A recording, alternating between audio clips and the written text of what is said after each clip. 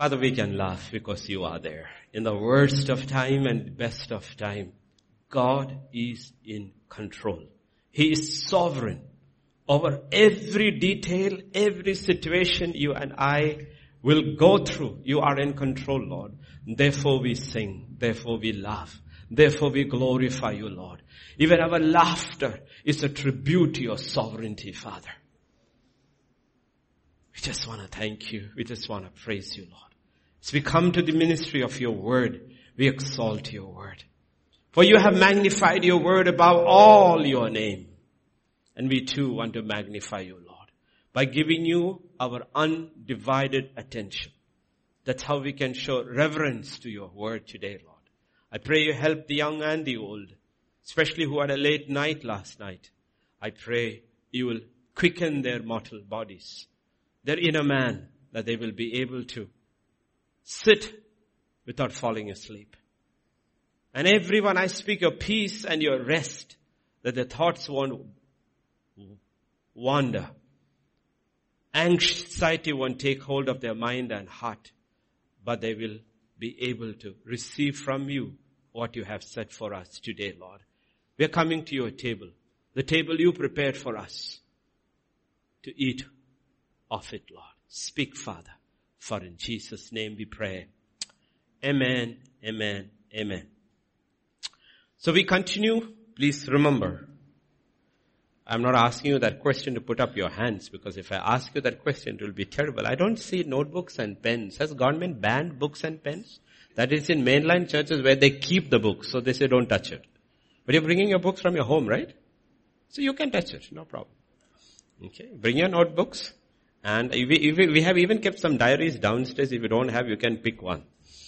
Okay, and a pen, because you need to write notes. Okay, if I were to ask you how many of you actually listened to those 2 messages you heard in English through the week, I probably would be shocked how many did not hear. That's why I'm not asking you to show your hands. That's just 4 hours of 6 days. 144 hours God gives us in 6 days, and He only asking for 4 hours of attention. The 140 is yours. Okay, that's how because you have to go a little Pastor Vijay's mathematical way to get perspective. Okay, I'm also not that bad in math, okay? Addition, subtraction, multiplication, division, and there I stop.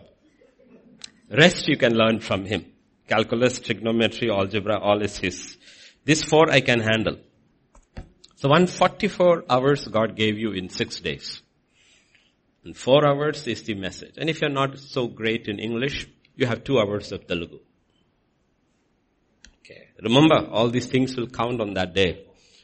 Because the day of evil doesn't come in one day. It creeps upon us. And then suddenly you realize the hour has come for you to make your decision. And then you realize, I did not use those good times to prepare my spirit with the word of God. Okay, God never allows evil to come upon His children unawares. He prepares us over a time by feeding us His word, His word, His word, His word, because His word is spirit and life. That is from where we get strength. And as we react and live according to the word, we see the inner man is being built up. And when the day of evil comes, we are able to look evil in the eye and not fall. And not falter. So please remember, that's why we keep so much time to the ministry of the Word of God, so that God's children, we will realize you have no clue what's happening even in this nation. Laws are being changed overnight. If you notice politics in these last days, except for US, that's why the battle is going in US. In every other nation which matters, if you have noticed, there is no opposition. There's no opposition in India. There's no opposition in China. There's no opposition in Russia. There's no opposition practically anywhere in Europe. And there is the opposition, and the ruling and the opposition parties are fighting it out in US. When there is no opposition, you need to realize we are looking at trouble.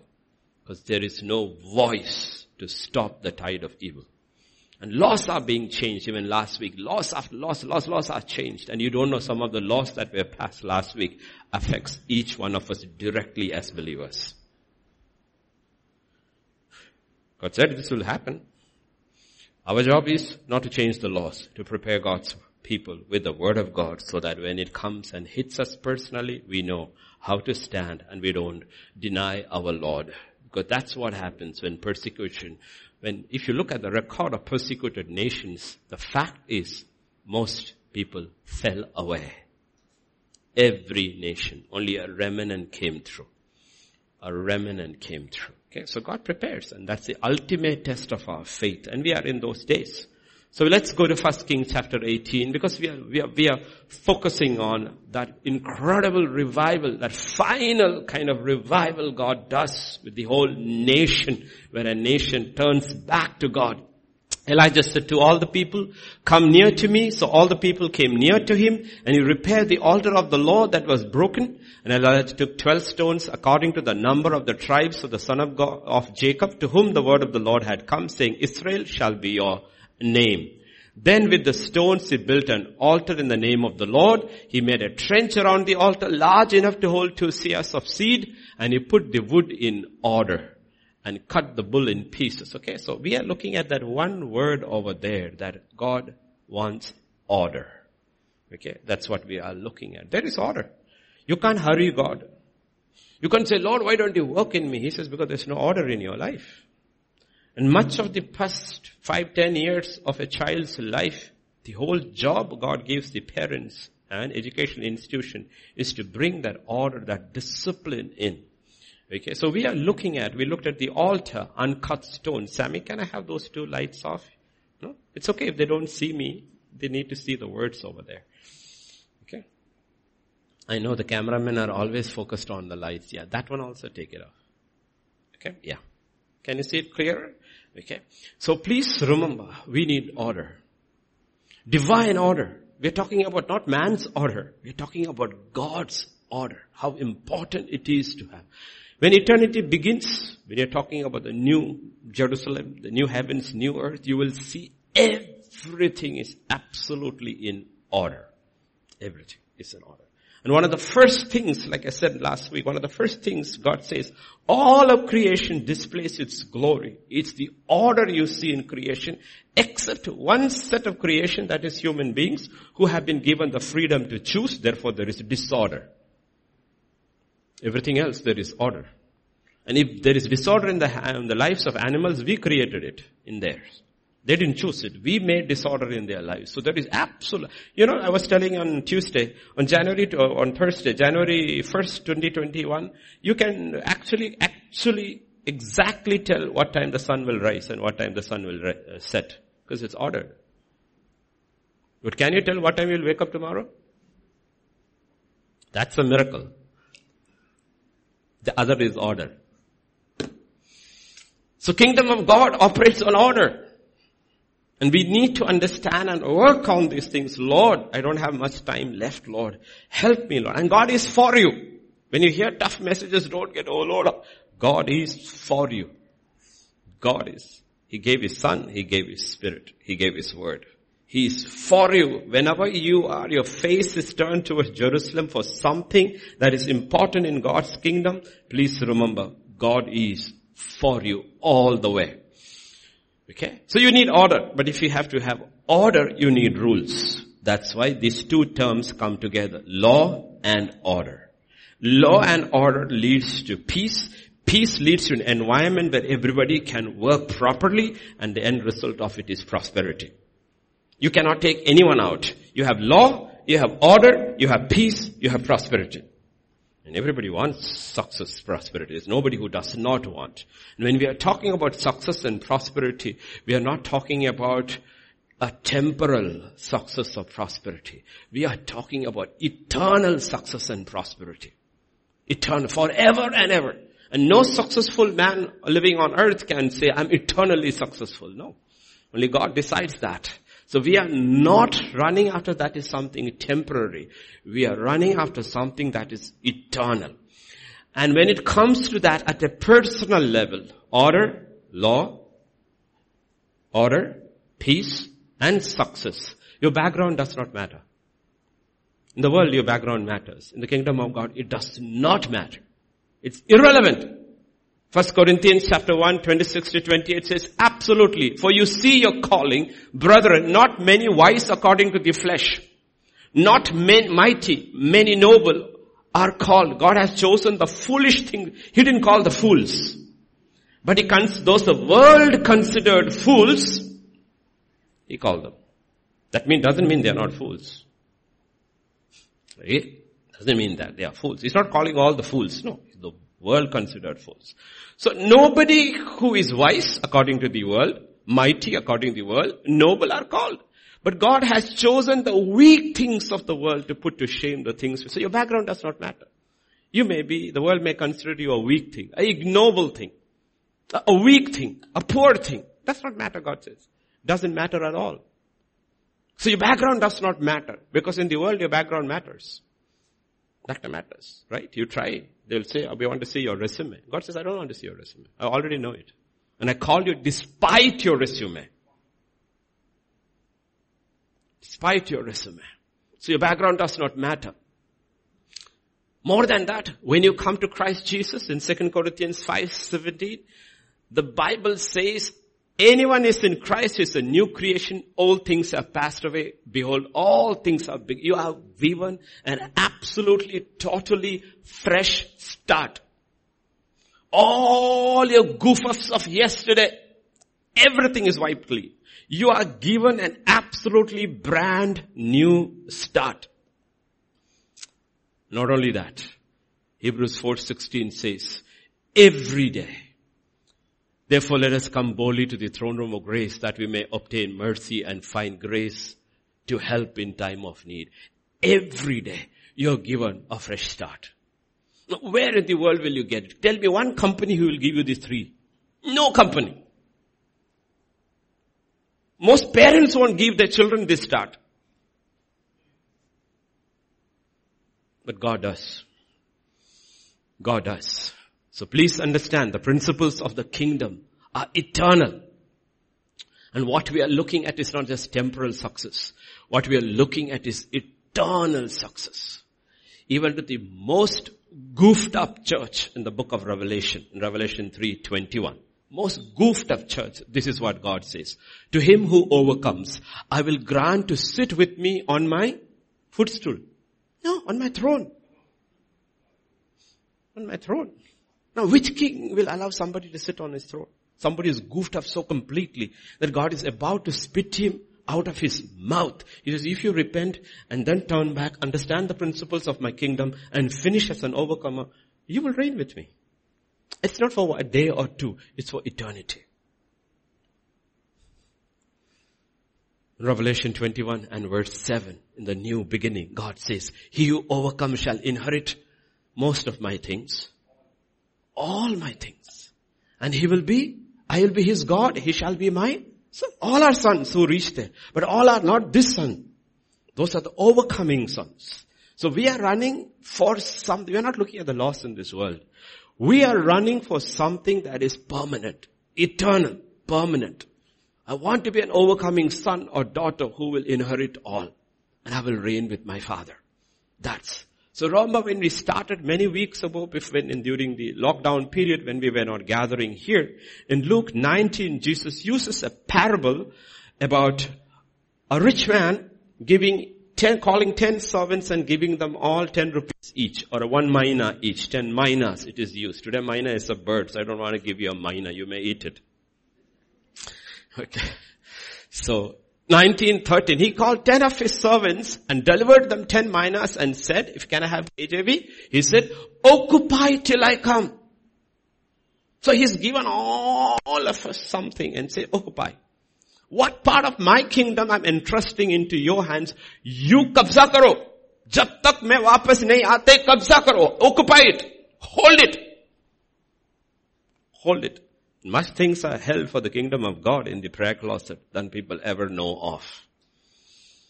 Hold it till I come. Occupy it till I come. And then when he comes, there is a judgment. And there is a judgment about the one who took 1 and gave the master 10 back. This is what he says. Well done, good servant. Because you were faithful in a very little, have authority over 10 cities. What was he faithful about? 1 mina. What did he get? 10 minas? No. What did he get? 100 minas? No. Authority to reign over 10 cities. Not one city. 10 cities. Okay. So please understand what we are running for and what we stand to lose in eternity if you don't understand the principle. That's why if the devil cannot stop you from being saved, he will do everything to see that you end there as a loser. Because that gives him a perverse joy. Okay. Gives him a perverse joy. Therefore, Matthew 6:33 is a general command. Seek ye first the kingdom of God. And kingdom of God, you need to realize there is order. So we go and look, Lord, what is the order in your kingdom? What is that you want me to? How do you want me to do things? What are the things that are important in your kingdom? Please, Lord, teach me. Once we start working on it, we understand the rules that bring the order. And when that starts reflecting in our lives, what actually happens is we start reflecting the character of our King. Because the law of the kingdom of God is the character of God. Every law in the kingdom is based on God's character. God's character. The King. Ultimately, there will be 2 judgments in eternity. Those who refuse to come into God's order. The very work of salvation is to reconcile creation back to God's original order. So there is a judgment. All those who did not come under that order, who did not accept the call of salvation, He will reject them. And those who were reconciled with God will receive their rewards. All those who could be saved to the uttermost gets rewards unbelievable. Okay? Because Jesus is the greatest motivator, not your team leader. Jesus is the greatest motivator ever. You have to read the 7 letters to the 7 churches. You have to see what He promises to the overcomer. Okay? He doesn't say, Sabash bete and goes. He says, you know what? You have no clue what is waiting for you if you finish this race. And since most of you are young, many of those who are listening are also young. That doesn't mean old people cannot run. You may not be able, you may use a walker, but you can run the race. Okay. Even if you are using a walker, when it comes to the kingdom of God, spiritual things, you can run your race. So it doesn't matter whether you're young or old, but since most of you are young, it's better that you have order when you are young. So you won't struggle and waste time when you are older to get order. When you're older, you should be serving God with all your heart. But many older people are struggling to get order first. Psalm 119 and verse 133. Can I have it in KJV? And KJV, let me see. Yeah, I think 133. Psalm 119, 133. Yeah, can we go a little fast? Order my steps in thy word. How does a young man, how does a person in Christ get order in his life? In his word. In his word. His word is the law. When I'm talking about the law, don't think about the Mosaic law. Think about it has rules. You need rules to function anything.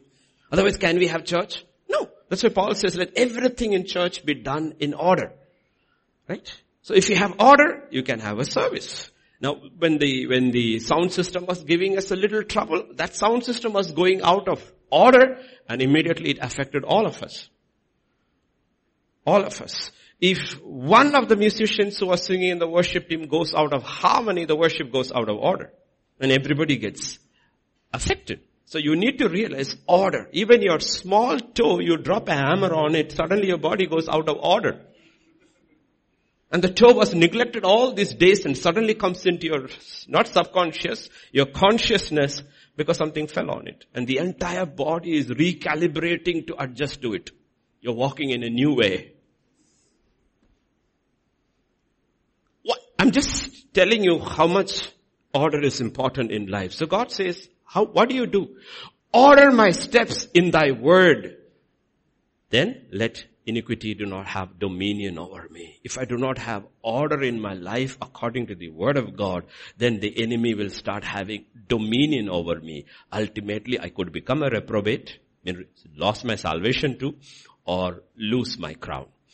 Okay, so let's go to 1 John chapter 12, chapter 2 verses 12 to 14. 3 verses, basically looking at one type of, I write to you little children, because your sins are forgiven, you have his name, for his name's sake. I write to you fathers, because you have known him who is from the beginning. I write to you young men, because you have overcome the wicked one. I write to you little children, because you have known the Father. And verse 14, I have written to you fathers, because you have known him who is from the beginning. I have written to you young men, because you are strong, and the word of God abides in you, and you have overcome the wicked one. 3 categories of people in the kingdom of God. The child, the young man, and the father. It has got nothing to do with your age. You can be 90 years old and be a child. You can be 18 years old and be a young man. It's got nothing to do with your age. But first category is children. The most important thing about a child is that a child has to become a young man or a young woman. How does a child in the kingdom of God become a young man or a young woman? The thing is that the word of God abides in him or her. Abides, lives. And therefore he or she has overcome the wicked one. That's how a child becomes a young man. The word of God is your weapon. That's your armor. That's your food. That's your life. It abides in you now. You have learned how to use it. You have learned how to live in it and live according to it. Therefore, what happens? You are able to defeat the evil one. The thief who comes to steal, to kill, to destroy. The word of God. Order my steps according to your word. And who are the young men? Who are the children who became young men? You could become in 10 years, 11 years like Samuel. He's a child, but he's the only young man there in the house of God. Why? Because the word of God is living in him. So please remember, this is important. Most important thing. If you turn to Jeremiah 29 verse 11, everybody loves that verse and nurses that verse. For I know the thoughts that I think toward you, says the Lord, thoughts of peace, not evil, to give you a future and a hope. This is God's promise for everybody. Every child of God, as a father, God does not have bad plans for any child. He has only good plans for every child. You getting it? Every child, God has only a good end. Eternally, absolutely good purpose He has. But the problem is this. You and I can have a divine purpose, a divine promise, and a divine dream from God. Yet, it may never come to pass, or fulfilled, or reach this logical conclusion, because we did not allow God's order to come into our lives. Order to come into our lives. In Psalm 105, verses 17 to 19, He sent a man before them, Joseph, who was sold as a slave. They hurt his feet with fetters. He was laid in irons. Until the time his word came to pass, the word of the Lord tested him. What is being tested? His word. He's been given a dream. That's the word God gave him. A promise, if you want to call it today's term. He's been given a promise, a dream. And the word of God is testing him. Life is testing him. See, when God gives you a dream or a promise, nobody can stop it. It's like trying to stop the wind. It is unstoppable. It's unstoppable. It's because it's from God. It's not from you. You can dream dreams and nothing will come to pass. But you dream a dream which God has given you. I'm telling you, all the powers of darkness cannot stop it. The elder shall serve the younger. Finished. It's over. Done. Jacob is chosen, not Esau. It's done. And that was done before he came out of the womb. Destiny is fixed. That's a promise. Joseph is 11th one. He gets 2 dreams. Your brothers shall bow before you. It's unstoppable. Please understand, unstoppable. But the question is, will that dream reach its logical conclusion?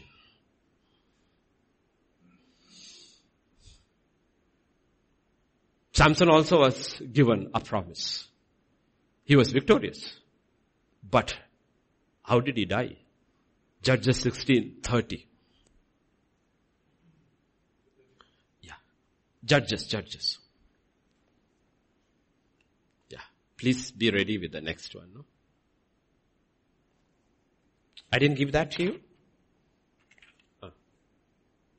Yeah. Samson said, let me die with the Philistines. And he pushed with all his might, and the temple fell on the lords and all the people who were in it. So the dead he killed at his death was more than he had killed in his life. He died in an act of victory, but he died. You know why he died? Because he did not have God's order in his life. God in His mercy gave him a last taste of victory, but he died. In the Old Testament, to die before your time is the worst thing that can happen to a believer. Because you're not supposed to die before your time. You're supposed to run the full course. New Testament is different, okay? Old Testament and New Testament are different. Genesis chapter 50, verse 22. And Joseph dwelt in Egypt, he and his father's household, and Joseph lived 110 years, and he saw Ephraim's children to the third generation. The children of Machir, the son of Manasseh, were also. What is he talking about? He finished his entire course. 110 years. Both had promises. Both end were not same. The promises are by the same God. Both were called to be overcomers. Both did not end the same way. That's why Psalm 119, 133 says, Lord, order my steps according to your word. Samson did not allow it. There has to be an attitude before that can happen. That is 33. Read from 127 to 32, 5 verses. The attitude that goes before it.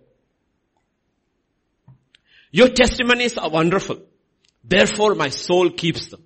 The entrance of your words gives light. It gives understanding to the simple. I opened my mouth and panted, for I longed for your commandments. Look upon me and be merciful to me, as your custom is toward those who love your name. He loved God's word and he honored God's name. And he says, now order my steps according to your word. There's an attitude inside before the word of God can start disciplining your life. You cannot come to church and go to sleep and say, Lord, order my steps. No, when we go to a restaurant, at the restaurant of your picking, and you place your order, you don't sleep, you wait. Anticipating what is going to come dressed and be put on your table. Right? But when they come to church, is there an anticipation? When we read our word, is there an anticipation? When we listen to a message, is there that kind of zeal for His word and for His name? Then God will be able to order our steps. So we are going to learn some fundamental principles. One principle today we will learn of being successful eternally in God's kingdom. Okay? And we'll learn from the best example in the Old Testament. That is Joseph. 13 chapters in the book of Genesis, which has 50 chapters, is dedicated to one man to teach us who are in the new covenant the lesson, how to begin well, how to finish well. And most of you are young. You can start beginning well today. One of the first things you have to learn in life is this. Zechariah chapter 4 and verse 10.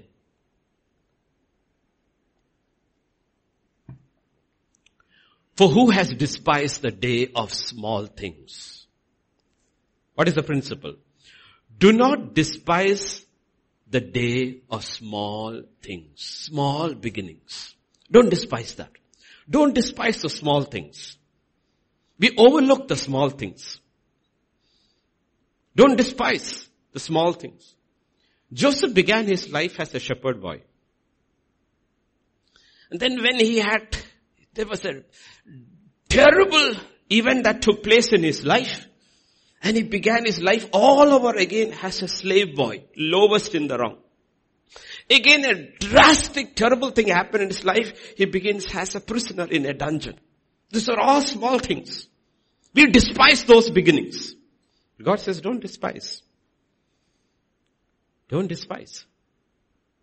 Pay attention to those things in your life. Moses started as a prince and goofed up big time.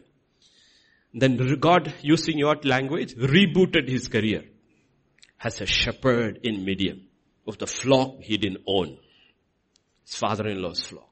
Started him so that he would not despise the small beginnings. David, any day before he would ascend the throne of Israel, began as a shepherd boy. You know why most people fail? Though they dream success, I'm sure there is nobody sitting here who dreams failure. We dream success. But you know why we often fail? Because we despise the day of small things. We despise the small things in our life. The little things. Turn back to Luke chapter 19 and verse 17. The tarif the master gives. Sabash! Well done! What does the master say? Jesus say at the end. He said to him, well done, good servant. Because you were faithful in very little. Very little. He wasn't faithful in big things because he was never given any big responsibility. One minor. What was he told for 12 years? Arrange the chairs. That's all he was told. Imagine as an example. All he was told, arrange the chairs. He was not told to preach. He was never invited to the worship team. He was never called to pray. All he was told is to arrange the chairs. The problem is the pastor did not see. The eldership did not see. The people never knew who it is. But there was somebody who was watching him every week. He was faithful in small things. Did you get it? Faithfulness in small things, you will suddenly realize in eternity will turn out to be a very big thing. This is what the master said. You were faithful in very small things. Turn to Luke chapter 16 and verse 10. He who is faithful in what is least. Least. Think about what is least in your life. If you're below 10, that's brushing your teeth. You have to understand, we were all that way when we were children, but now we know our children. No? And go brush your teeth. Finished. Did you? Yeah, finished. Jay is laughing again. Okay? That's the fastest thing they do in the entire day. Okay? So think about whatever responsibility you have and what you consider least among the things you do in a day. He was faithful in what is the least. You see, the thing is that when you are being faithful in the little things of life without realizing God's kingdom order is being set into your soul with an iron framework so that one day when the big things comes, you are ready. And you're always waiting for the big thing. It never comes. It never comes. Because we have a Father, we have a God, we have a master, we have a king whose eyes are on the detail. He's not mad at us. He loves us. He loves us. He's not mad at us, but he's a king. Please remember this. Romans 12:3 and Galatians 5:22. I said through the grace given to me, everyone who's among you not to think of himself more highly than he ought to think, but to think soberly, as God has dealt to each one a measure of faith is a gift. Faith is you're saved by grace through faith, and it is not of yourself, but it is a gift from God. What is faith and grace? Both is a gift. Galatians 5:22. But the fruit of the Spirit is love, joy, peace, long-suffering, kindness, goodness. Faithfulness is not a gift. It's a fruit. Just because you have faith to move mountains does not mean you are faithful. Samson had the faith to believe I can lift this gates from one hill and take it to the next hill. He had the faith to believe I am worn out, but with the jawbone of a donkey I can kill the Philistines. He had the faith, but he was not faithful. Faith is a gift. Nobody has ever received faithfulness as a gift. It is not a gift. It is a fruit. It happens when you abide in the Word of God. It happens when you allow your steps to be ordered by the Word of God. And it takes a lot of hard work and perspiration. Faithfulness. It begins by practicing in little things. As a child. Whether you are a child and you have parents and overseers, warden, whatever you want to call it, teacher, whoever is above you, when you are faithful in the little things which even he doesn't see, but you are faithful in the little things, or you are a child of God, a young child of God, a new believer, whatever your age is, when you are faithful in those little things, you will graduate to being a young man in God. And this is a daily practice. In Daniel chapter 1 and verse 8, 1:8. Daniel purposed in his heart that he would not defile himself with the portion of the king's delicacies. Where did he purpose? Nobody saw. God saw. God saw that in an alien culture, when you have been brought here as a slave in the Babylonian culture, this guy is being faithful in a little thing what he has been taught by his parents in his Jewish kosher home. I cannot eat this. I cannot drink this. He's being faithful. And people will wonder, what difference does it make?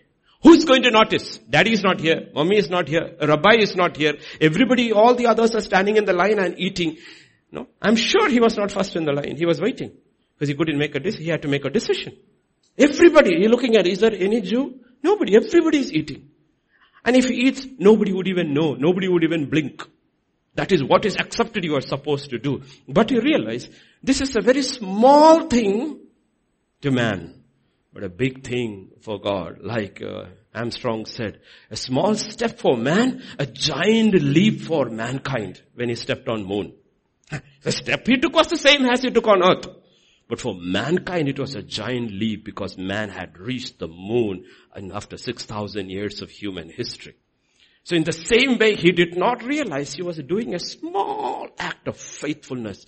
It would become the biggest decision he ever made in his life. This is going to define his entire future because he was faithful in a very small thing.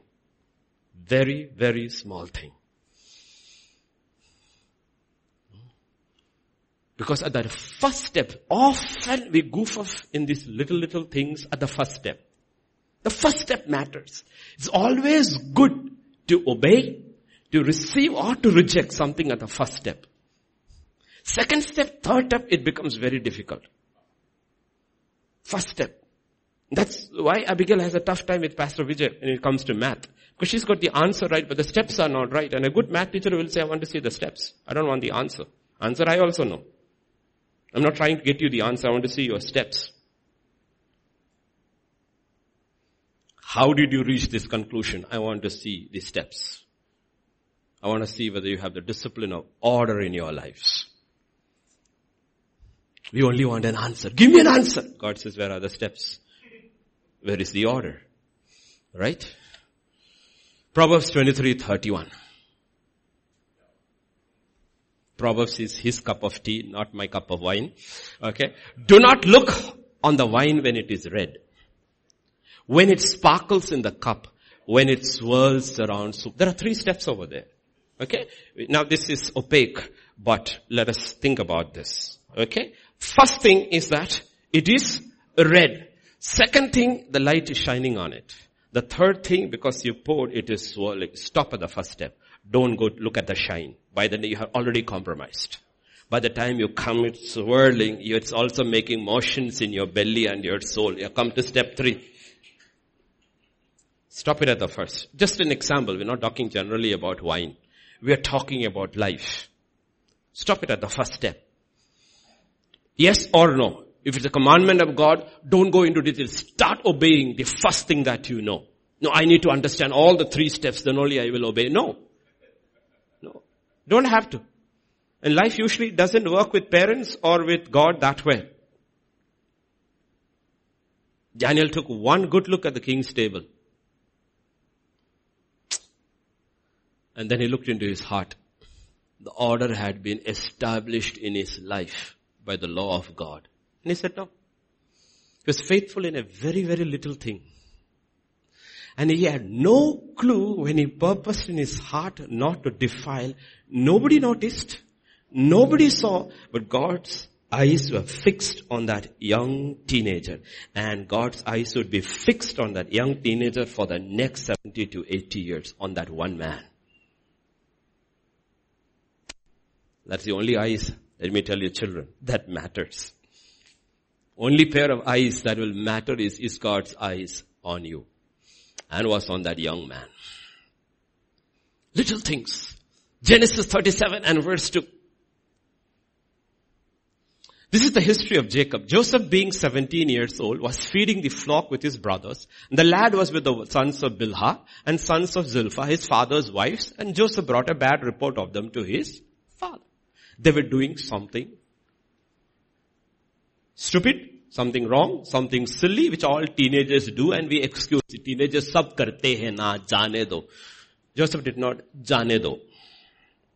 Whatever it was, he was absolutely faithful to it, that I will not be a partaker of this, and my dad needs to know about this.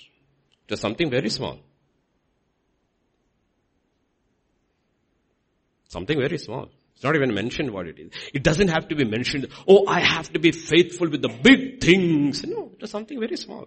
But it doesn't matter. He was very faithful in something that affected his father, in his father's name. Something very small. It would put him into trouble. But you know one thing? He would have favor with God. The minute he came and told Dada, this is what all the elder brothers are doing, it's not right. Your name is being messed up. God's eyes was fixed on this little fellow. And 500 years later, when Moses writes the history of Israel, he will take the next 13 chapters and put the history of Israel, Jacob, into one man's life. This is the history of Jacob, Joseph being 17 years. Entire history of Israel is connected to the life of one person because he began his life by being faithful in a very small thing. Very, very small. Not big things. Not big things. A very small thing, like any teenager in the workplace where his father had sent him to take care of sheep. Very faithful in a very small thing. And people don't realize in eternity how big these small things are. 100 times in these 12 years, I have told people from this church, tomorrow is Sunday. When you come to Sunday, rest well on Saturday so that you don't sleep. Your body is fresh. Your mind is good so that when you come here, you are able to receive what God. Thank God they don't snore. I think maybe that's why God in His mercy gave mass. So that nobody sees you drooling.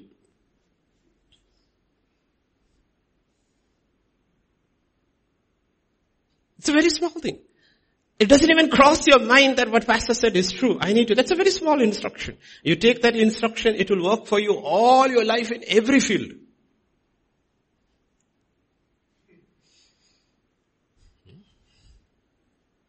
So he would have favor with God. And verse 11, his brothers, because they did not like correction, and they did not want to learn the lessons of the word of God which come through their father's mouth. What is verse 11? His brothers envied him. Brothers, people don't realize being a jealous person is a judgment. We think everybody is jealous. No, everybody is not jealous. If you are jealous, you are not going to make it to heaven. I'm telling you straight away. Because somewhere or other, you will be tripped and you will go down. Acts chapter 7:9 and Matthew 27:18. The patriarchs becoming envious sold Joseph in Egypt. Do you know why people sell others? Because of envy. You think envy is... Here one has favor with God and he will start receiving dreams and visions about his future. The others are handed over to envy. You know why? Because they were not faithful in a very small thing. Let not iniquity have a dominion over me. You know what jealousy is? It's not sin, it's iniquity. For the next years, they will be empowered by this iniquity. And if Joseph hadn't personally intervened in their lives, it would have taken them down. They would have died in that famine. Matthew. For he knew they had handed him over because of, who is this? Jesus. Jesus was handed over by the Pharisees and the chief priests because of This is just a aside. Be very, very careful. When you are not faithful in the little things, what is the other thing that can happen in your life, because the hand of protection is going over your life. Let me tell you this thing and let it get back. Proverbs 27:4. You'll be shocked. Wrath is cruel. Anger a torrent. But who is able to stand before jealousy? And who would think jealousy is more dangerous than wrath and anger? Wrath is visible. Anger is visible. Jealousy is hidden. But God says, you know what is dangerous? A jealous man or a woman is more dangerous than an angry man or a woman. Anger is cruel. Wrath is cruel. Anger a torrent. But who can stand before? Jealousy. And jealousy caused them to sell the Son of God who came to redeem them into the hands of the Romans. Please be careful. See, in this world, little things usually never matter. It's the big things that matter. But in the kingdom of God, do not despise the day of small beginnings, the little things. Learn it over and over and over and over and over. To use Pastor Vijay's allegory or example, you can never be anything in math unless you have mastered addition, subtraction, multiplication and division. Forget anything else. These are foundational, these four. You get these four, you can progress. Oh, I want to do a PhD in algebra. First learn how to count. Fundamental. Forget fractions also. You will not graduate to fractions unless you got these four in order. We despise in this world these small things. People don't realize how important it is. Don't look at the wine when it is red. Choose to be faithful. Don't look at it. Don't compromise on those little things. First step, be faithful. Let the word of God order your steps in your choices. Don't let the world define who you are and what you become. You know, in eternity, how many millions and millions and millions of men and women would say, I wish I had never looked. The wine was? Genesis 13:12. Genesis 33:18. Abraham dwelt in the land of Canaan, and Lot dwelt in the cities of the plain and pitched his tent even as far as Sodom. You know how it began? One look. He looked. A divided mind. He looks and sees Sodom and the Garden of Eden. Sodom looks like the Garden of Eden. Divided mind. One look. You know his end. When the wine was red, should have stopped looking. This is not the place to look. He would destroy his family, his generations, all would go. Because as the prime mover of the head of the family, he made one choice of one look. Genesis 33 verse 18. Jacob came safely to the city of Shechem, which is in the land of Canaan, where he came from Padam Haram, and he pitched his tent before the city. Oh, you are not supposed to stay there. You are supposed to go to Bethel. No, I like this place. Shechem, all the people, town, I will prosper here. He pitched his tent looking into that city. The father looked into the city. The daughter went into the city. The next thing you know is the daughter is gone. And all the days of his life, you will read the entire narrative of Genesis. You don't hear Dinah being mentioned. One child's entire life is destroyed because the father looked at the wine when it was red. He was not faithful in the small things. Oh, it's a shame. Yes. But you were called to dwell in Bethel.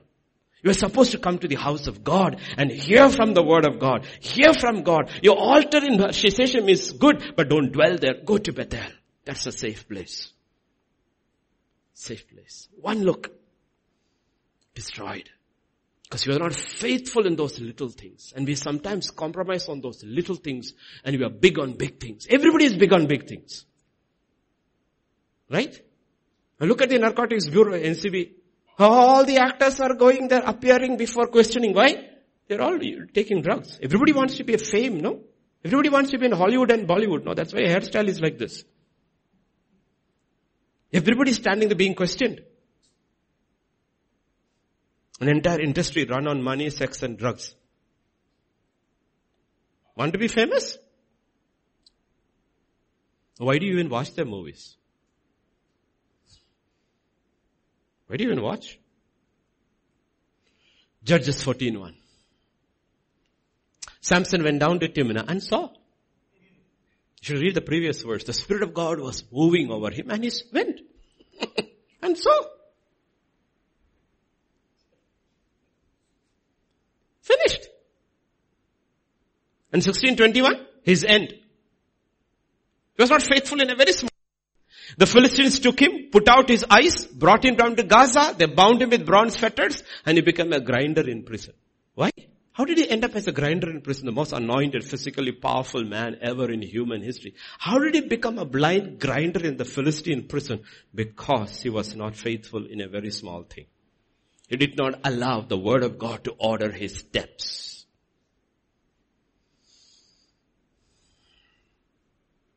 This is not to condemn anyone, but to exhort everyone to go back to the fundamentals, the basics. Work on it. Can God count on me to be faithful? One day will God say, take charge of one village? Forget 10 cities. Will he find me worthy, faithful enough to take charge of one city? One town? Imagine end up in eternity with nothing to do. There are no movie theaters too. No Netflix. No Amazon Prime. No shopping.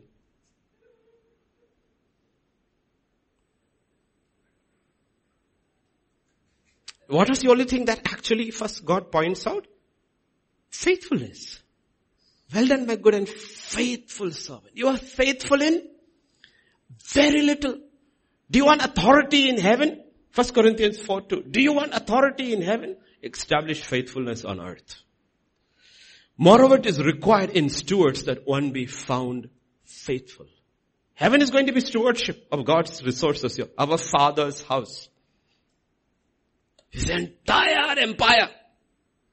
But you want to be a steward, you need to be found faithful. Let me ask you this question. So many young people, all the young people who feel young and are young can look at me. Right now, many of you been given not a room, but a space in a room. Right? If you're living in a boarding house kind of a setup. You've not been given a room, you've been given a corner or a space in a room. And a few duties. Are you faithful?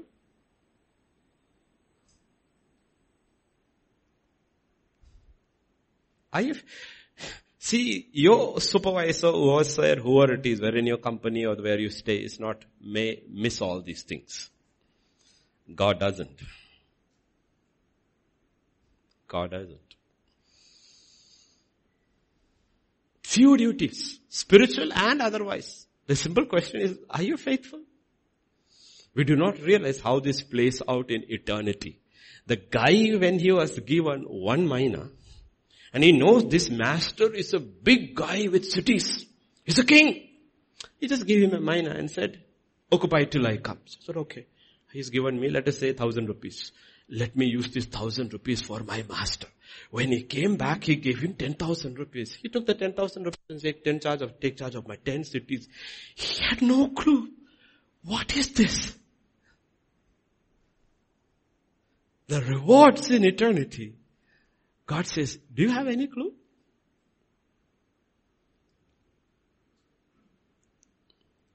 First Samuel 16:11. 16:11. No. 11. Not 1, sorry, 11. I didn't put 11 there. Okay. And Samuel said to Jesse, are all the young men here? He said, there remains yet the youngest. And there he is keeping where was he?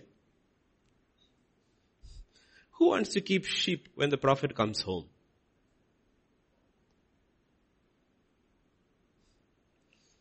Faithful in a very small thing. 17, verse 14 and 15. David was the youngest. The three oldest followed Saul. See, the three oldest followed Saul, but they were never allowed to live in his house. Well, the youngest was called to live in his house, but what does the Bible says? David occasionally went and returned from Saul to feed his fathers. Who goes from the palace to the wilderness to check how my sheep are? The minute you get an appointment in the palace, you already forgotten your earlier responsibility. That is over. Now I am too good for these things. Too good. Do you know when we are elevated in the world, we find ourselves, I am not now too honorable to do these menial things. This is below my dignity. Sweeping, mopping, swabbing, washing. I need to hire somebody for it. If you have no time, hire somebody. But you have time, fire that person.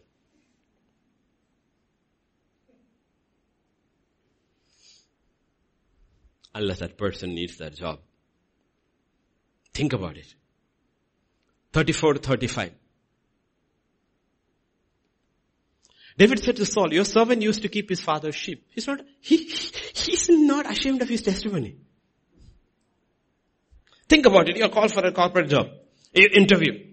Why do you think you can do this job properly? Because every time my mother told me to clean the kitchen, I have made it spotless, and my mother has always said you do an excellent job. Would you be able to say? That's what he's saying. The king is looking for a champion who will fight Goliath, the head of the Philistines, who is a giant. And his testimony is, Daddy used to give me sheep to take care of. And whenever wild animals came after the sheep, I went and risked my life and always saved my sheep. If he hadn't said it, nobody would have known it. But God picked him as his champion because God had seen him faithful with a few sheep. And he was looking for somebody who would be faithful with a few small things to hand his kingdom over into his hands. This is the parable of the talents. A young boy was faithful with a few sheep. He's been given the kingdom. And God is not ashamed to be called the son of David. He'll think, who cares about sheep? God does. Are you faithful with little things? See, God can deliver us from terrible sins. Everybody prays for healing and deliverance. You should pray for healing and deliverance. Okay? The most terrible things God can deliver. Look at 1 Timothy chapter 1:13. The things God delivered Apostle Paul from. Although I was formerly a what? Blasphemer. The Spirit of God can overcome a life of blasphemy against the living God. That is what he was. A blasphemer. Second thing. I was a violence against those who do not have the power to defend themselves. That was Paul. A life lived out for persecuting those who did not have the power to defend themselves. A man of violence. I was a blasphemer. And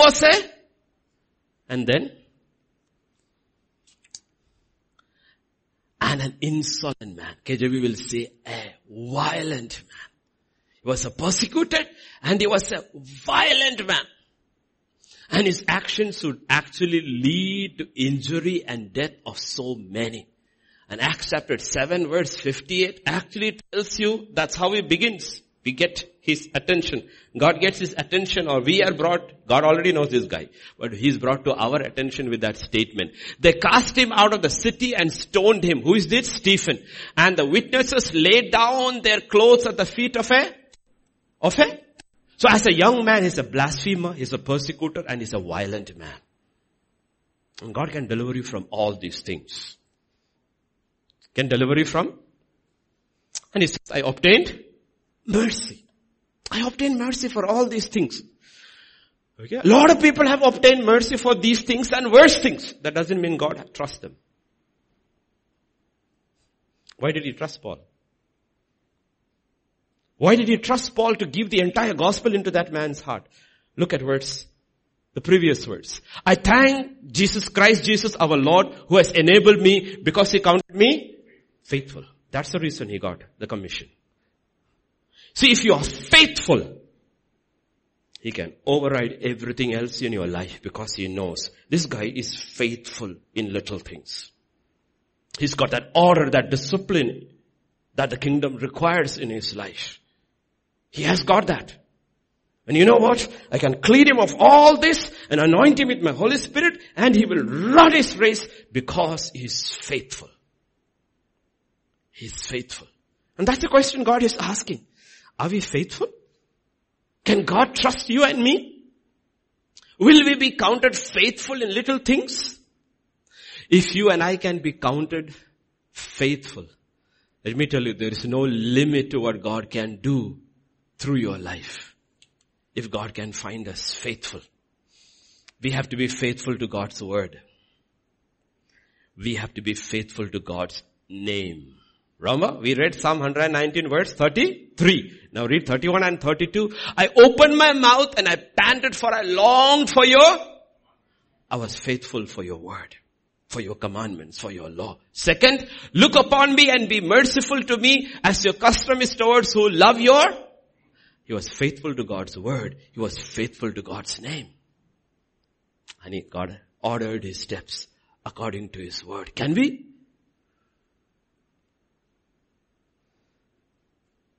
Look at Revelation chapter 3 verse 8. Because this has got to do with a person, his word and his name. Philadelphia, the church. I know your works. See, I have set before you an open door, meaning unimaginable opportunities in front of you now and for eternity, for the sake of the kingdom. The reason? For you have little strength. Very little strength. You are not somebody who's got a lot of power and money and influence. Nothing. Got very little strength. But do you have? You have kept my word. You have not denied my name. When it comes to little things that my word talks about and what my name is interested, my name and reputation is interested in, you've been very faithful.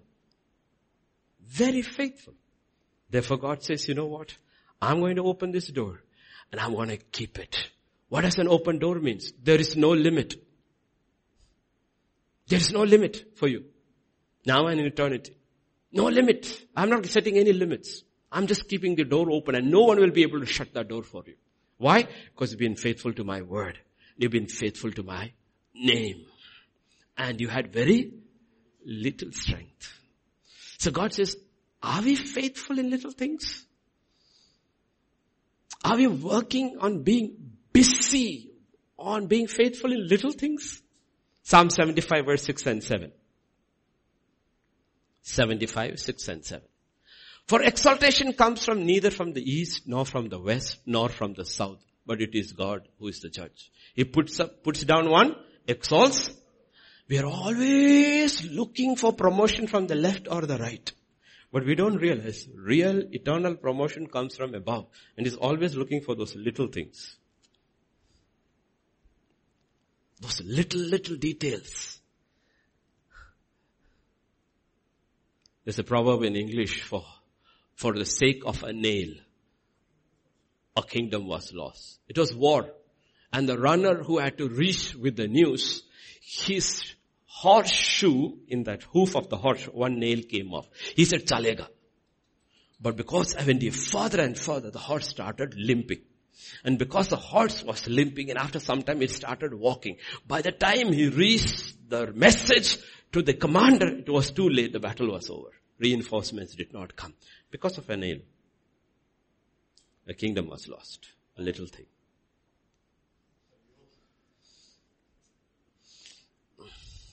That's what God is talking about. Exaltation, exaltation. Everybody wants. But in Luke 19:17, it is God who is saying, well done, my good and faithful servant. You are faithful in little things. And verse 24. And he said to those who stood by, take the mina from him and give it to whom who has 10. Who is this fellow? Who was not faithful in that little thing. He was also, both of them were given one mina each. One thought, let me be faithful with this. The other said, small thing, why bother? Without realizing, the master was going to judge them on that small thing. We are not talking about salvation here, okay? Don't get all rattled up. We are talking about eternity and rewards. Let me tell you, you can have the best start in life. Judges chapter 13, verse 2 and 3. Best start. Now there was a certain man from Zorah of the family of Danites whose name was Manoah. His wife was barren and had no children. And the angel of the Lord appeared to the woman and said, indeed now you are barren, have born no children, but you shall conceive and bear a son. Kya baat hai? Think about it. An angel of the Lord appears and tells you without praying, without asking nothing, supernaturally. Sovereign choice of God comes to this lady and says, you're going to have a son. And verse, the next 5 and 6, if I'm right, which I gave you, verse 5, yeah. Behold, you shall conceive, bear a son, and no razor shall come upon his head, for the child shall be a Nazarite to God from the womb, and he shall begin to deliver Israel out of the hand of, everything is told in advance. Imagine. Concept hasn't even taken place. You already know about the entire future of your child, destiny of your child. If we knew all these things, right? Verse 12. And 13 to 14. Manoah said, now let your words come to pass. What will be the boy's rule of life and his work? Can you tell us the instructions, order? What order, discipline? We will say, today should he need physics tuition or math tuition? That's not what Manoah is asking. What are the disciplines I have to teach him and his work? What is the nature of work he should do? Because the destiny is fixed by God. Please tell us what are the disciplines? What is the order? What are the things which I have to teach him? Okay? And verse 13 and 14. The angel of the Lord said to Manoah, of all that I said to the woman, let her be careful. He says, all the rules which I have is for the mother. The boy's rules, you want to read the book. It's written what a Nazarite should be. But all the rules I'm giving to the mother. What is the mother? She may not eat anything that comes from the wine, nor may she drink wine or similar drink, nor eat anything unclean. All that I commanded her, let her observe. He says the future of the child is tied with the obedience of the mother. If she will be separated from the world, she will frame him the way he will go. If she is a woman of God, untouched by the drunkenness of the world, she is going to determine his future. He will see her. She will impose this on him.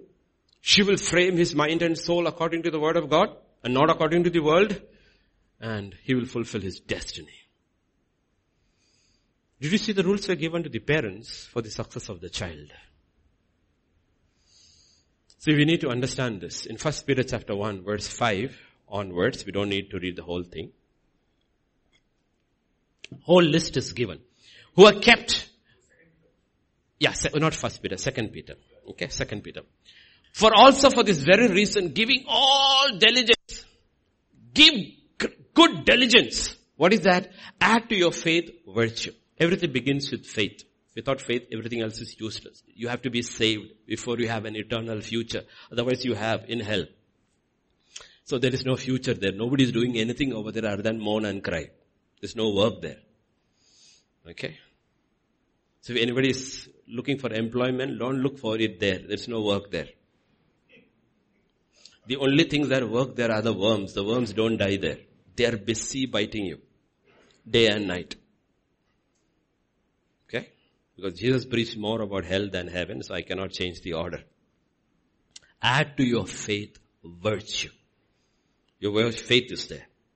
And then start working on adding to your faith. What is the first thing mentioned over there? Virtue. And virtue is a very big word.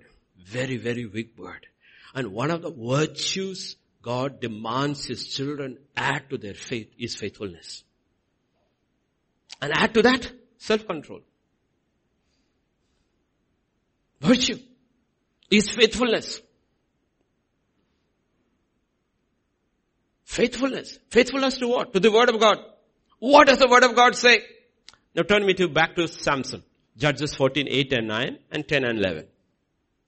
You remember when everybody knows these stories, even children who have never read the Bible knows it because he met a lion and tore it with his hands. He's coming back. What does he do? When he returned to get her, he turned aside to see the carcass of the lion, and behold, a swarm of bees and honey were in the carcass of the lion. He took some of it in his hands, went along eating. When he came to his father and mother, he gave them some of to them, and they also ate. But he did not tell them he had taken the honey out of the carcass of the lion. And words. So his father went down to the woman. Samson gave a feast there for the young men used to do so. Okay, that's enough. You'll see three things here. Important things. One, he knows he's a Nazarite. He knows he's not supposed to touch a dead lion, dead animals. So, he never allowed his steps to be ordered by the Word of God. He was more moved by his hunger, by his belly, by meat. Second thing, his parents were very casual about it. He came and gave them the honey, and it's come from the Palestinian territory. They didn't even ask him, where did you get the honey from? When our children were small, when they came back from school and there was something in their bag which we know did not go from the house, the first question was, where did you get that from? This is not part of this house. Where did you come? Where did that come? My friend gave me. What's your friend? Who's your? Gave me or did you take it? Look at the father who's been given an entire divine destiny of their son. They didn't even ask. So what was it? They were very casual in his upbringing. The rules that would set him apart as a Nazirite. And what is the next? He gave a feast to the young men. Who are these young men? Philistine young men. What is a Nazirite eating with the Philistines?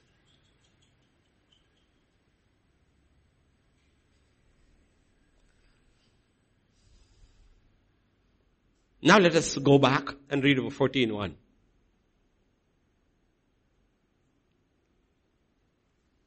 Samson went down to Timnah and saw a woman in Timnah of the daughters of the Philistines. And he came back and said, I want her. You know why he went for the Philistine girl? Because he had no control over food. I've taught this over and over again. Every lust of the flesh is already there in the baby. And the first thing you teach the child is how to eat and what to eat and what not to eat and when to eat and how to eat and how much to eat. Because if he learns control over food and orders his belly with the word of God, he will be able to exercise control on everything else. When you fail there, you fail in everything else. They set the whole young man's life for disaster, though he was called before he was conceived and set apart to be a deliverer of Israel. And we think these things are, his parents were not faithful in little things. Little things. Little things. And these are things which we preach and people get upset. I'm telling you, parenting is a full-time job and a thankless job. Fathers discipline their children as they so fit. Can you pick that up fast? Pick that fast. That's Hebrews chapter 12. 12. 12. It will come towards the end. Yeah?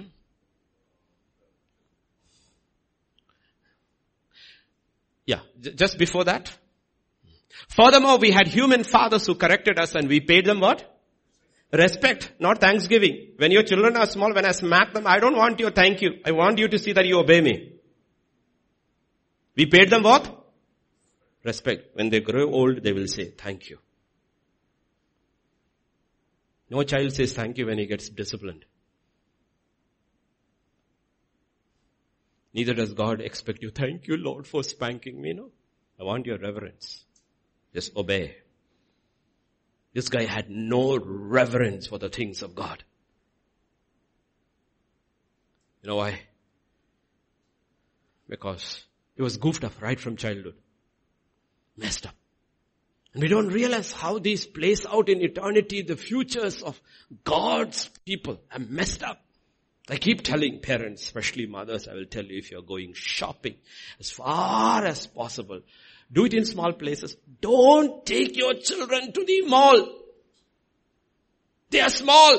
They may have their mask on. I start soaking in things. Then you are teaching them, memorize, do not love the world or the things in the world. And if you do, the love of the Father.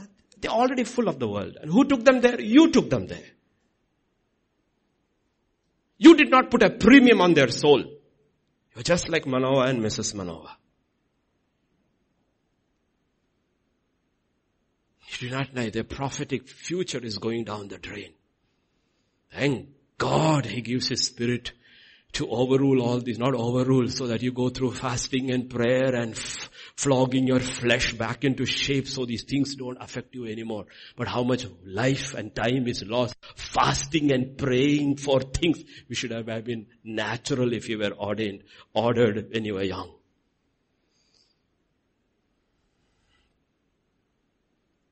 On the other hand, 1 Samuel chapter 1 verse 11. Another woman. No angel, no vision, no dream, no prophecy, nothing. She is broken in her soul. She made a vow and said, O Lord of hosts, if you will indeed look on the affliction of your maidservant and remember me and not forget your maidservant, but will give your maidservant a male child, then I will give him to the Lord all the days of his life and no razor shall come upon his. What is she saying? She is praying what was told to Samson. Let not a razor touch his hair and he shall be the deliverer of. You know what she's saying? She made a vow and said, O Lord of Jehoshaphat, he shall be your captain. He shall be your soldier. You give me a son, he'll be a warrior for you. I will frame him in such a way, he will deliver Israel. That is another mother. Another mother. No promise, no vision, no dream, no prophetic word, nothing. And he is sitting before a half-blind, useless priest. And God still uses that useless vessel to speak to this woman.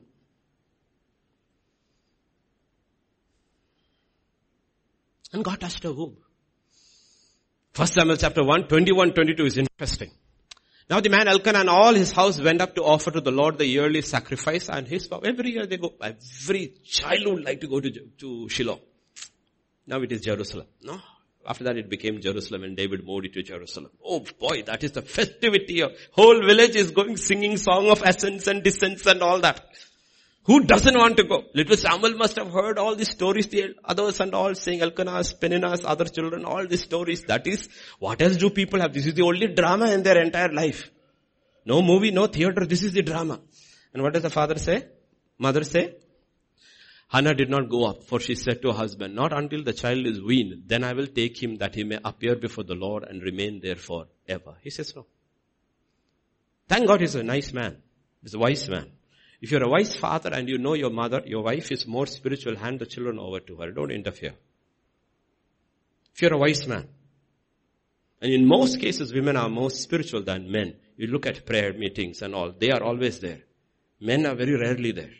And often in most homes, I'm not saying always, often mothers are more spiritual. And you as a man, as a father knows the mother is more spiritual, tell her. The disciplining I will do. You train them in the things of God. And he was wise. He said, he agreed. When? After he is weaned of milk. Hebrews 5:13.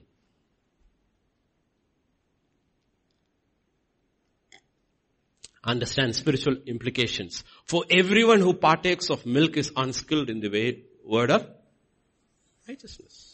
He says he's still not skilled in the word of righteousness. Once he's ready to handle the word of God, his steps have been ordered by the word of God. I will take him to the house of God and release him. This is no festival. I'm not raising him for a festival. I'm raising him for God. I'm raising him for God. त्योहार के लिए नहीं, परमेश्वर के लिए. For us, everything is a festivity. When is Christmas coming? I have to take that old faded tree out, hang it, star.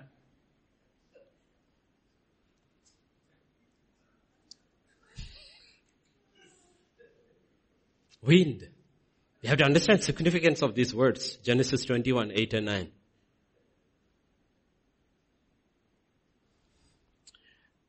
As the child grew and was weaned, Abraham made a great feast on the same day that Isaac was weaned. And Sarah saw the son of Hagar, the Egyptian, whom she had borne to Abraham, scoffing. Once the child is ready to be a young man, spiritual, this is spiritual truth, okay? You will see the man of flesh will start scoffing. The division is made there. Till then Sarah did not say, Ishmael needs to go. Ishmael needs to go. The day he was weaned and he saw the man of flesh scoffing, the man of spirit, he needs to go. Because that's his elder brother. I cannot have his influence on this young boy's life. He needs to go out of this house. I need to protect him. Because this fellow has no dream, no ambition with God. This is a boy of destiny. I need to protect him.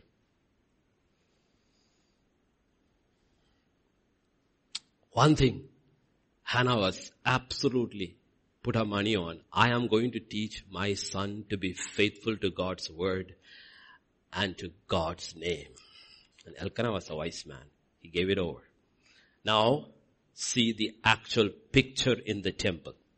1 Samuel chapter 2, 12 to 17.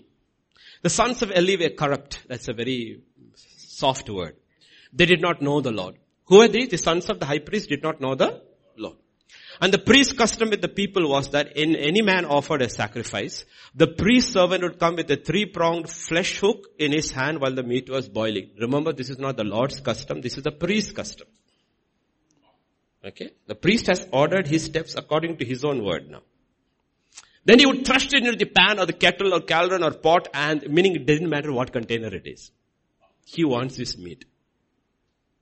Priest would take for himself all that the flesh hook brought up. So they did in Shiloh to all the Israelites who came there. Also before they burned the fat, the priest servant would come and say to the man who sacrificed, give meat for roasting to the priest, for he will not take boiled meat from you but raw. Today he wants to eat fried chicken. You don't boil it. Just give me fresh before you put it for the Lord. I want the fresh. Good. Legs are all for me. Gizzard is for the Lord. It is happening in the temple. I am telling you, Hannah is a very wise woman. Eli thought she was drunk. No, she was very sober. She knew what was happening in the temple. And she said, I am not going to release my son to that place until he's weaned of milk, until he knows how to honor the word of God, until his steps are ordained by the word of God. And if any man said to him, they should really burn the fat first, then you may take as much as your heart desires, he would then answer him, no, but you must give it now. If not, I will take it by force. Therefore the sin of the young men was very great before the Lord, for the men abhorred the offering of the Lord. You see, sons of Eli, where is the problem with their marriage? And verse 22. Now Eli was very old. He heard everything his sons did to all Israel and how they lay with the women who assembled at the door of the tabernacle of meeting. You know why that happened? Because they fell in food. These are all appetites. These are all appetites.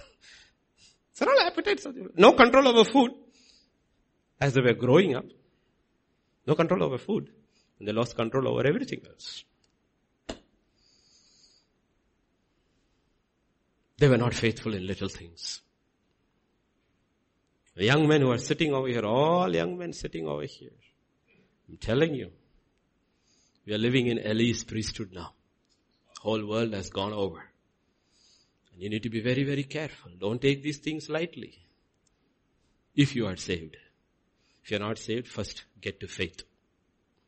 Luke 12 verse 42.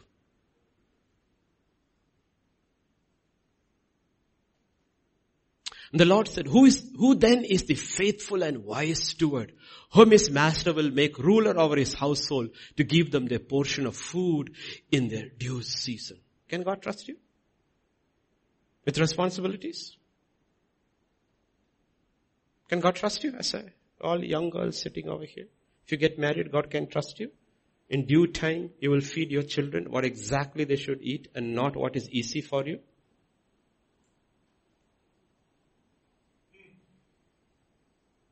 If you add flavor, they will gobble it up. Then one day, the destiny will be gobbled up by the devil. You can make everything easy these days. That's why I said parenting is a very difficult job. The first 10, 12 years. You frame them then, they run the rest of the time. They know their choices. They will not go against those choices because that has become them. The choices have become them. Offer your bodies as a living sacrifice. Can you be a steward who will do your duties? Luke 16:10.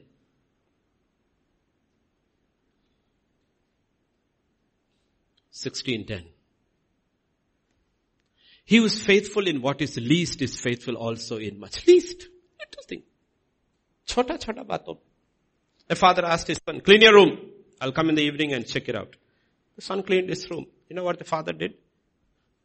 He wiped the top of the door.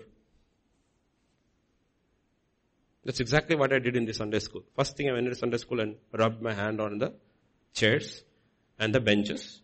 There. Yesterday I asked, is Sunday school room ready? Ready. Today I realized nothing is ready. But Father, why is the top of the road? Father said, is the top of the door part of your room? Or not? Answer that question.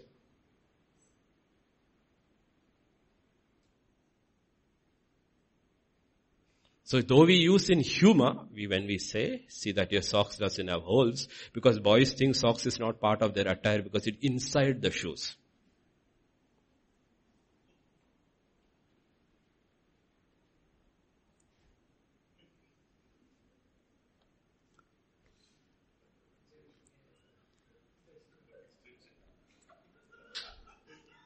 There are terrible things about this gender you guys don't want to ever hear.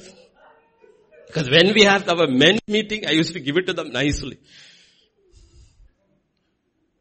Little things. I don't know about this side much, okay?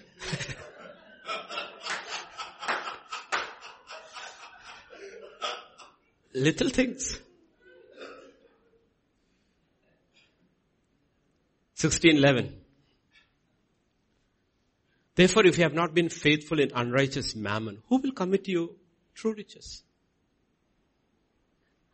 Are you faithful with money? Now, don't be legalistic, okay? When you're talking about being faithful with money, ultimately you have to be faithful with God. People are very legalistic. They will sit with their laptop and everything, come to how much this, I have to give Modi. They never worry about how much they have to give God.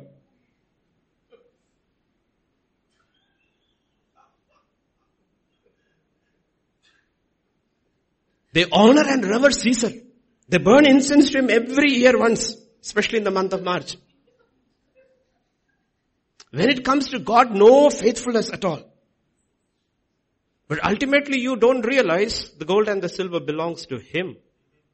Him. I hope you read today's devotion. And I was thinking on the same lines when I read, Lord, will I have to one day just re-register the church, get out of this whole thing? But things are getting worse and worse. I didn't like the pandemic because people took this thing from Sammy and they started sending it by online. Do you know when you do online, when we file this thing, they want your PAN card number? And your Aadhaar is linked to it. They know everyone who puts the money in the church once it is online. And things are getting worse and worse. Yesterday, it's a woman who was being beaten up somewhere in North India because she refused to spit on her Bible. Women beating up a woman. Therefore, yesterday it was a whole set of people who have beaten up outside the church and making to do. 3 days before that was a pastor who was found dead on the roadside, a missionary found dead, and no case reported. Every day you hear this. You want to be known?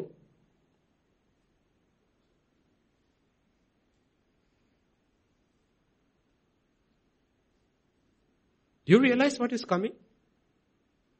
Do you think your faith is so strong that you will stand up and say, no, this is what I believe and I will not bend my knee before Caesar? Where does the strength come from? It comes from God. 16:12.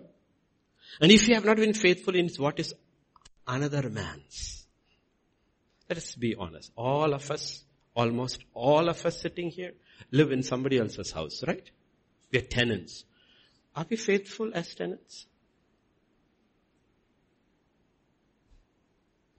Lord, I'm waiting for a mansion when I come to heaven. God says, I see how you take care of that man's house. How can I give you mine?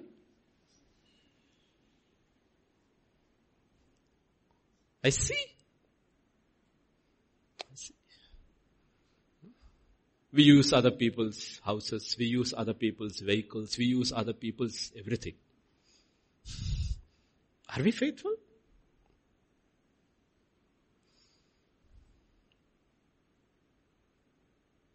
First Timothy 3 and verse 11. Likewise, their wives must be reverent, not slanderers, temperate, faithful in some things. All the sisters sitting here, one day when you all become wives, be faithful in all things. All things.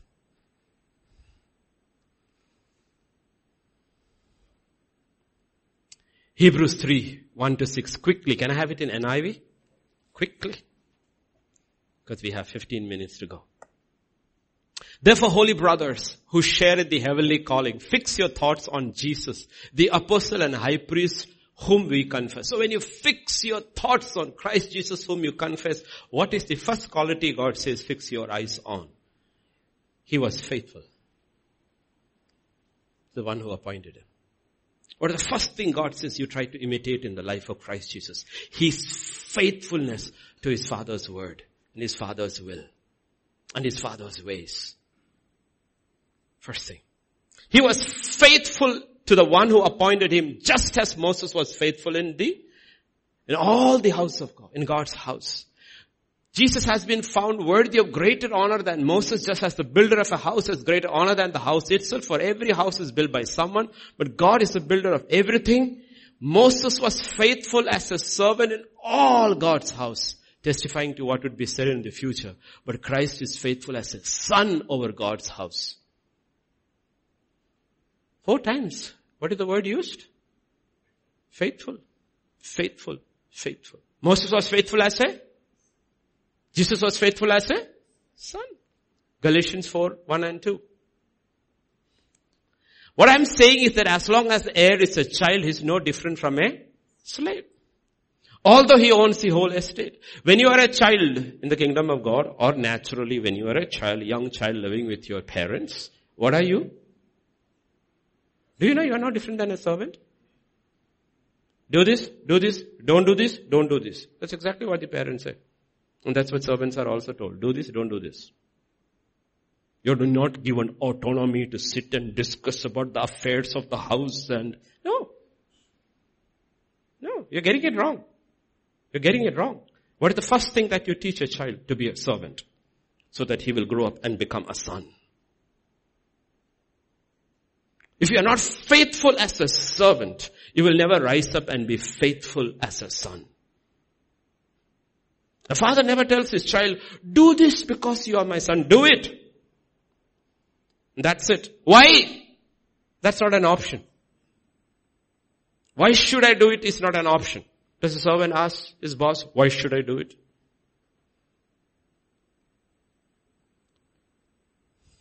Understand this. If you go through that process, we'll come through faithful as sons. What did Hannah teach her son? To be faithful to God. Why did God choose Samuel for all the others in the temple? You know why God chose Samuel? Read 1 Samuel 2:34-35. God is telling Eli, what happens to your 2 sons, Hophni and Phinehas, will be a sign to you. They both will die on the same day. I will raise up for myself a faithful. Who is he telling? Eli. Why? Because I seen the little boy, how the mother is bringing him up. I picked him up. He'll be my faithful servant. How do you know he'll be a faithful priest? Because he's a faithful servant at home. He listens to what his mother is saying now. Therefore he will listen to me and be my son when he grows up and my priest. And he's just a kid. 3 or 4 or 5 years old. Lord already has seen his steps are being ordered by the word of God. And what is that? I will raise him who will do according to what is in my heart. And that's a son. A servant does what is according to the mind. According to the mind you speak. Do this. Son does according to the heart. He knows, do this, but this is the way dad likes it. He has known the Father.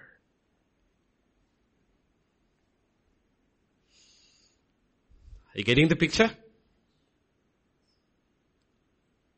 In Revelation, John sees a vision of Jesus. Revelation 1:12 and 13. I turned to see the voice that was speaking to me, and when I turned, I saw 7 golden stamps. And among the lampstands stood someone like a son of man, dressed in a robe reaching down to his feet with a golden sash around his chest. This is not the belt. The belt is in the waist. This is a golden sash around his chest. Why is he having a golden sash around his chest? Go back. Isaiah 11 and verse 5. Righteousness will be his belt and faithfulness is his sash. Righteousness was his belt and faithfulness. That's why keep your eyes fixed on Christ Jesus. You're the apostle of your faith who was faithful. Faithful. That's why Solomon will say in Proverbs 20 and verse 6. Many a man claims to have unfailing love, but a faithful man, who can find? What a question. A faithful man, who can find? So start like all these greats in the Bible. In small things. Joseph, David, Daniel, all started in small things. And one day God handed over big things into their hands because they were faithful. If you're faithful in small things, and then you go up higher and higher and higher, more and more responsibilities put on your shoulder, the day of reckoning will come. It will come. Daniel 6 verses 3 to 5. Daniel was so distinguished himself among the administrative satraps by exceptional qualities, the king planned to set him over the whole kingdom. That created havoc. They have to bring him down because he's going to be above us. At this, the administrative satraps tried to find grounds for charges against Daniel in his conduct of government affairs, but they were unable to do so. They could not find no corruption in him because he was trustworthy and neither corrupt nor... Can I have KJV? Yeah. Verse 4, yeah. So the governor satraps sought to find some charge against Daniel concerning the kingdom, but they could not find no charge or fault because he was faithful. You know where he started? Khane ke upar, peene ke upar. He began there. Now the entire administration is trying everything possible, doing a Google search, FBI check, CBI check, every check. They can't find anything on him. You know why? Because he's faithful. He's faithful. And they said, unless we find it against him concerning the law of his God. That's what is happening in US now. Yesterday, Amy Barrett has been nominated as to be the next Supreme Court Justice. The next 40 days will be hell for her. They will come after, there will be no stone unturned in her life history to find something to see she doesn't reach the Supreme Court. She'll be put through every scanner. Anything. Why? You're going to the Supreme Court. And you're going to be a conservative judge. And they're going to come after you. How old is she? 48. How many children does she have? 7.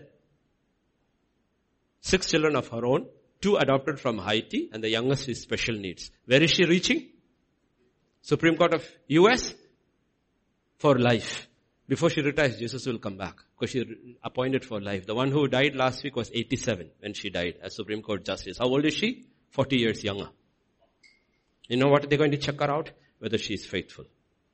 You know why she reached there? Because she was faithful with 7 children. She was still faithful in all the affairs of the government. One child, we are gone.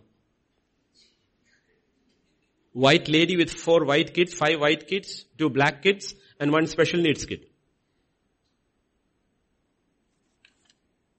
And while working in the court system, the system says she mentored a blind person to go up in the court system, mentoring a blind student.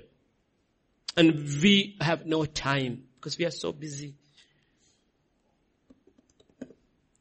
Hats off to people like that.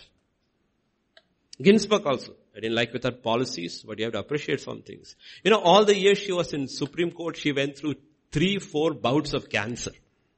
She never missed a hearing. Even from the hospital, she would partake of the hearing through video conferencing. Never missed a hearing. 87. And we need Red Bull and Blue Bull and all to work for 2 hours. You know why? Because our steps were not disciplined when we were young. As we finish. Daniel 7 verse 25. This is the problem.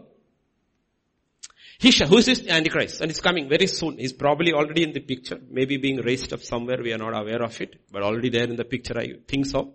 He shall speak pompous words against the Most High. Shall persecute the saints of the Most High. And God will allow that. And shall intend to change time and what do they change? The law. The question is, they will change the law And it's being changed everywhere where the law of man does not tally anywhere with the law of God. What will you do? Will you be faithful to the law of God if it costs you a job? Your life. That's what they did with Daniel. They changed the law for 30 days just targeting one person. Every NGO, every office bearer of the NGO has to produce his Aadhaar, new bill. Targeting whom? Us. We want to know you. We want to know your PAN card. We want to know every detail of yours who are running NGOs. That's what Christian organizations are, right? We want to keep a tab on you. One law against one man. Shall come. Question is, will you be faithful? How far will you be faithful? Do you think God will make concessions for His children? Read what He told Smyrna, Revelation 2:10 and 11. Do not fear any of those things which you are about to suffer. Indeed, the devil is about to throw some of you into prison, that you may be tested. You will have tribulation 10 days, not some mild cough and fever. Tribulation, 10 days. When God says 10 days, you actually don't know how long it is. Be faithful until, and then I will give you the crown of life. Lord, can I apply for voluntary retirement? No. No VRS. No golden handshake.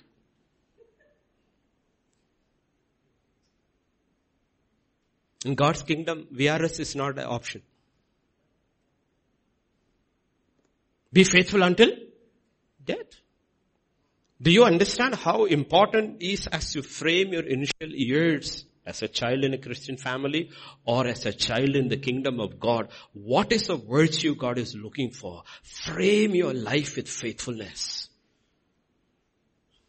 Because there is a time coming. The final war will come when Jesus will step down for the war. In Revelation 17, He'll come down to war in verse 12 onwards. The 10 horns which you saw are 10 kings who received no kingdom as yet, but they receive authority for 1 hour as kings with the beast. There are 7 kings and 10 horns and all. Sometimes I think there are 7 political leaders and 10 corporations, because everything is like India will be finally owned by 1 or 2 men. Everything is being sold to them. Corporations are going to take over everything. Okay, and they control our lives. Americans' election is controlled by Google and Facebook. 1 hour as kings with the beast. These are of one mind and they will give their power and authority to the beast. These will make war with the Lamb. Who is that? Jesus. But the Lamb will overcome them, for He is the Lord of Lords and the King of Kings. And those who are with Him are who? They called? The chosen? All 3. Many are called. Few are chosen. And among the few are chosen, very few reach the end faithful. And when He comes to fight this battle, He doesn't bring all who were called. He doesn't bring all who were chosen. He brings with Him all those who are faithful. Because when you are battling, when you are in war, you know what you want? I want a man who is faithful. I want a man who is loyal. I don't want a man who will cut and run. Even God has a commander when He comes for the final battle, is looking for those who are faithful. Those who are not those who are talented and smart, those who are faithful. This is one of the greatest virtues in the kingdom of God. Be faithful.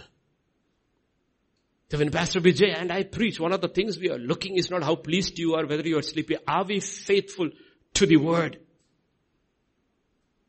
And one thing I also will tell the worship team is one thing I constantly tell the worship team, especially these days, is please worship at home. That's what makes you a worshiper, not singing here. Be faithful in that secret closet you've been given, a commission for a season to lead God's people in worship. Be faithful in your worship. Because when you are not, it shows. It shows. Anybody can sing. Few can worship. Be faithful in your worship at home. Because He who sees you in secret will reward you openly one day. And those who are called to pray, not here. Be faithful in your prayer closet. Be faithful. Whatever you are called to do, little things, whatever it is, God says, would you be faithful? Can I find a faithful man? That's what God was always looking. Look in the book of Genesis. They all had faith. One man was faithful. So 13 chapters is given to one man who is faithful. He's faithful in his father's house. He's faithful in Potiphar's house. He's faithful in the prison. He's faithful over all of Egypt. Because he was faithful in little things, he could be put in charge of great things. 40 to 80, God is eyes on one man on planet Earth. Who is that? A shepherd in Midian. What is he saying? Let me see, he'll be faithful as his father-in-law's flock. When he found he was faithful with his father-in-law's flock, God said, good, now I'll handle my flock into your hands because I found you faithful. People wanted a king. God gave them Saul. God wanted a king and he picked David. You know why? Because he was faithful in little things. Faithful. In Babylon, he found faithful people. A Nehemiah who was faithful. A Esther, a girl who was faithful. A simple girl, teenage girl. A Daniel who was faithful. Oh, how it works. Jeremiah prophesied. Jeremiah is not in the scene. Daniel reads, calculates, 70 years are over. Lord, the time for your children's captivity has come. Why should I care? I am 90. I am the satrap. I am going nowhere. I won't survive that journey. It's got nothing to do with me. It's got to do with God and His people. I am sure he get into the prayer closet and he start praying. And God touched Cyrus's heart and said, let the people go. Faithful. Faithful. Faithful. Are you faithful? Are you faithful? Let me ask all the men. Because now you can't wear your footwear in the church. Did you polish your shoes? Samir did, I did. Samir said he did, I did. Nobody's going to see the shoes. It's got nothing to do with nobody. It's got to do with the discipline you have ingrained in your life. These are things which you do. Can you imagine Samir's joy when God says, well done, my good and faithful servant. One thing I saw, you polish shoes very well all the days of your life. I'm going to give you the commission. You polish my shoes all of eternity. You know what? I will give my right hand for that job. To polish Christ's sandals for the rest of eternity.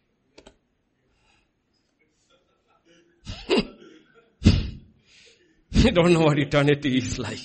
Everybody who are righteous and rich, they will hunger and thirst to serve Him. And God says, I'm sorry, you are not faithful. You are not faithful. You are not faithful. You are not faithful. Or you are faithful. You decide. Faithful. Hallelujah. So if you don't remember anything of the message, be faithful. Remember to be faithful to whatever. Let's pray. Father, we just come to you this morning. We just thank you.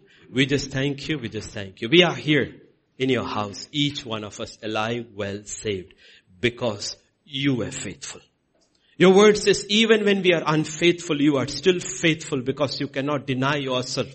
That's your character. That's who you are. The faithful God. That's your name. The faithful one. Israel still has a remnant who worships God in spite of their apostasy because you are faithful. There's a remnant church that stands in the gap and intercedes and proclaims the gospel because you are faithful. And we are here today after 12 years because you are faithful. Make us faithful, Lord. Help us to get on to that daily grind, to be faithful in those little things that are big things in your kingdom. Everything we have and own belongs to another man, the man Christ Jesus. If we are not faithful with things that belongs to another, how will one day in eternity we have what will belong to ours? Help us to prove our faithfulness in this life.